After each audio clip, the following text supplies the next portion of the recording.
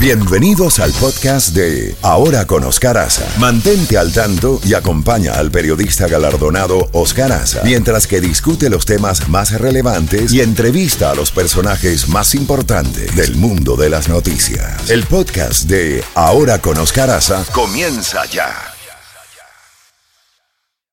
Miami, una estación de Raúl Alarcón. Z92, toda la música de los 80, 90 y más. La Z Mañana, una mañana diferente. Ahora con Oscar Aza, disfrútala en Z92.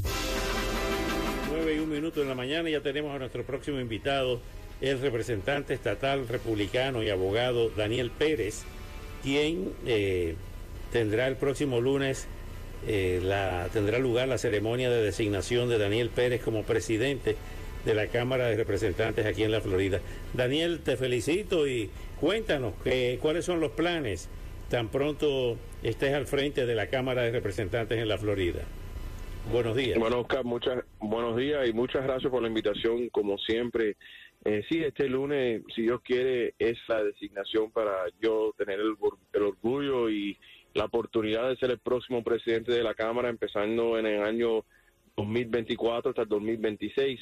Entonces, aunque nosotros todavía nos queda un año para que yo oficialmente tenga esa posición, esta es la designación, dejando a la comunidad y el Estado saber que voy a tener esa oportunidad. Y para mí, Oscar, los planes, lo más importante es que puedo cuidar a nuestra comunidad de Miami. Esto para nosotros es algo importante, donde podemos traer esos fondos necesarios y esas leyes necesarias a nuestra comunidad. Obviamente, la inflación hoy en día está por el techo, por las nubes, está demasiado alto, pero nosotros tenemos que hacer las cosas para localmente para ayudar con esa inflación. Obviamente, el seguro de las viviendas, los impuestos de las casas, todos son problemas que nosotros vamos a buscar las soluciones para ayudarlos.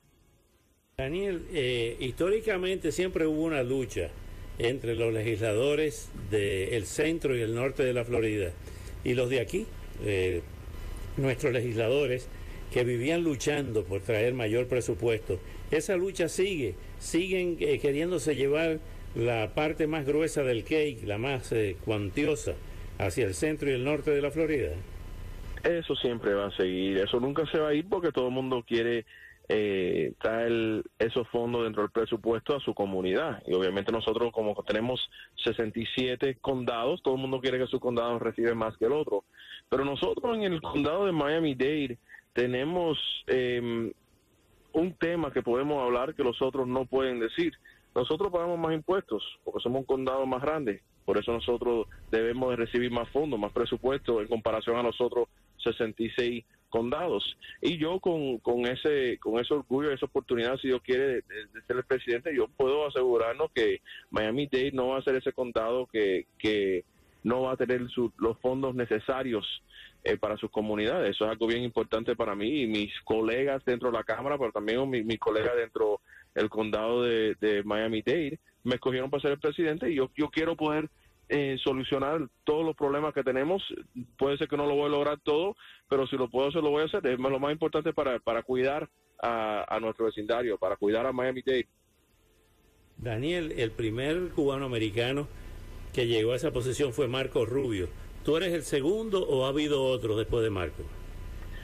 Yo soy el tercero. El primero fue Marco. Marco fue el que nos encaminó. Fue el primer hispano para ser presidente de la Cámara y el primer republicano de Miami-Dade para ser presidente de la Cámara. Y era un hombre joven, hace ya casi 20 años. Él hizo un buen trabajo y obviamente sigue siendo un buen trabajo. Después de él fue José Oliva, y yo voy a ser el tercero.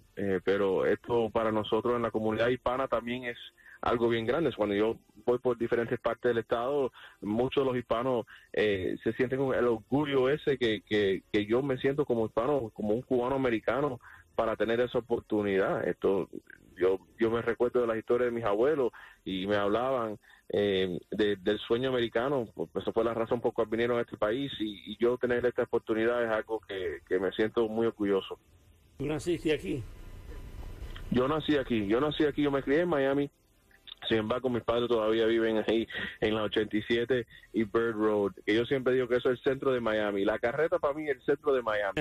Eso puede ser, todo el mundo puede tener su opinión, pero ahí es donde yo me crié y hoy en día vivo cerca de ahí con mi esposa, mis 2 hijos y Oscar, tengo otro en camino, tengo el tercer bebé que llega el mes que viene. Así que estamos bien ocupados, pero todo con bendiciones. ¿Cómo vas a enfrentar el tema de la migración? Por ejemplo, el desastre que estamos viendo en Nueva York, que prácticamente el alcalde Adams dice va a desaparecer Nueva York con este influjo de migrantes. ¿Cómo piensan ustedes en la Cámara y tú como presidente enfrentar este éxodo? El problema más grande con la inmigración es el gobierno federal. El presidente Biden no ha hecho nada, en mi opinión. Nosotros tenemos en la frontera del sur donde están entrando sin ninguna preocupación. Hoy los números que estamos viendo entrando por la frontera del sur hoy nunca hemos visto en la historia de los Estados Unidos. La inmigración es algo importante, pero tiene que ser una inmigración legal. Aquí en el estado, cuando viene el tema de la inmigración, no tenemos tanto poder, pero con el poder que nosotros tenemos, nosotros quitamos lo que se llama sanctuary cities. Eso significa que cualquier ciudad donde una persona indocumentada comita un crimen, ellos van a ser deportados, lo vamos a sacar del estado de la Florida. En otro estado, como Nueva York, te doy un ejemplo, porque el alcalde está hablando del problema de la inmigración que ellos tienen en la ciudad de Nueva York. Bueno, parte del problema que ellos tienen es que ellos le dan la oportunidad a las ciudades dentro del estado de Nueva York para hacer sanctuary cities. ¿Qué significa eso? Sea una persona indocumentada y ha cometido un crimen dentro de la ciudad de Nueva York, no lo pueden deportar, lo van a dejar en el estado de Nueva York y en la ciudad de Nueva York. Nosotros en el estado de la Florida no tenemos ese problema. Aunque no es mucho, la solución es lo más que nosotros podemos hacer estatalmente, porque la inmigración es un problema federal. Daniel, te agradezco mucho estos minutos y suerte en tus nuevas responsabilidades. Hablaremos a partir de ahora con más frecuencia. Gracias por atender nuestra llamada. Si Dios quiere, muchas gracias por la invitación. Cómo no. 9:08.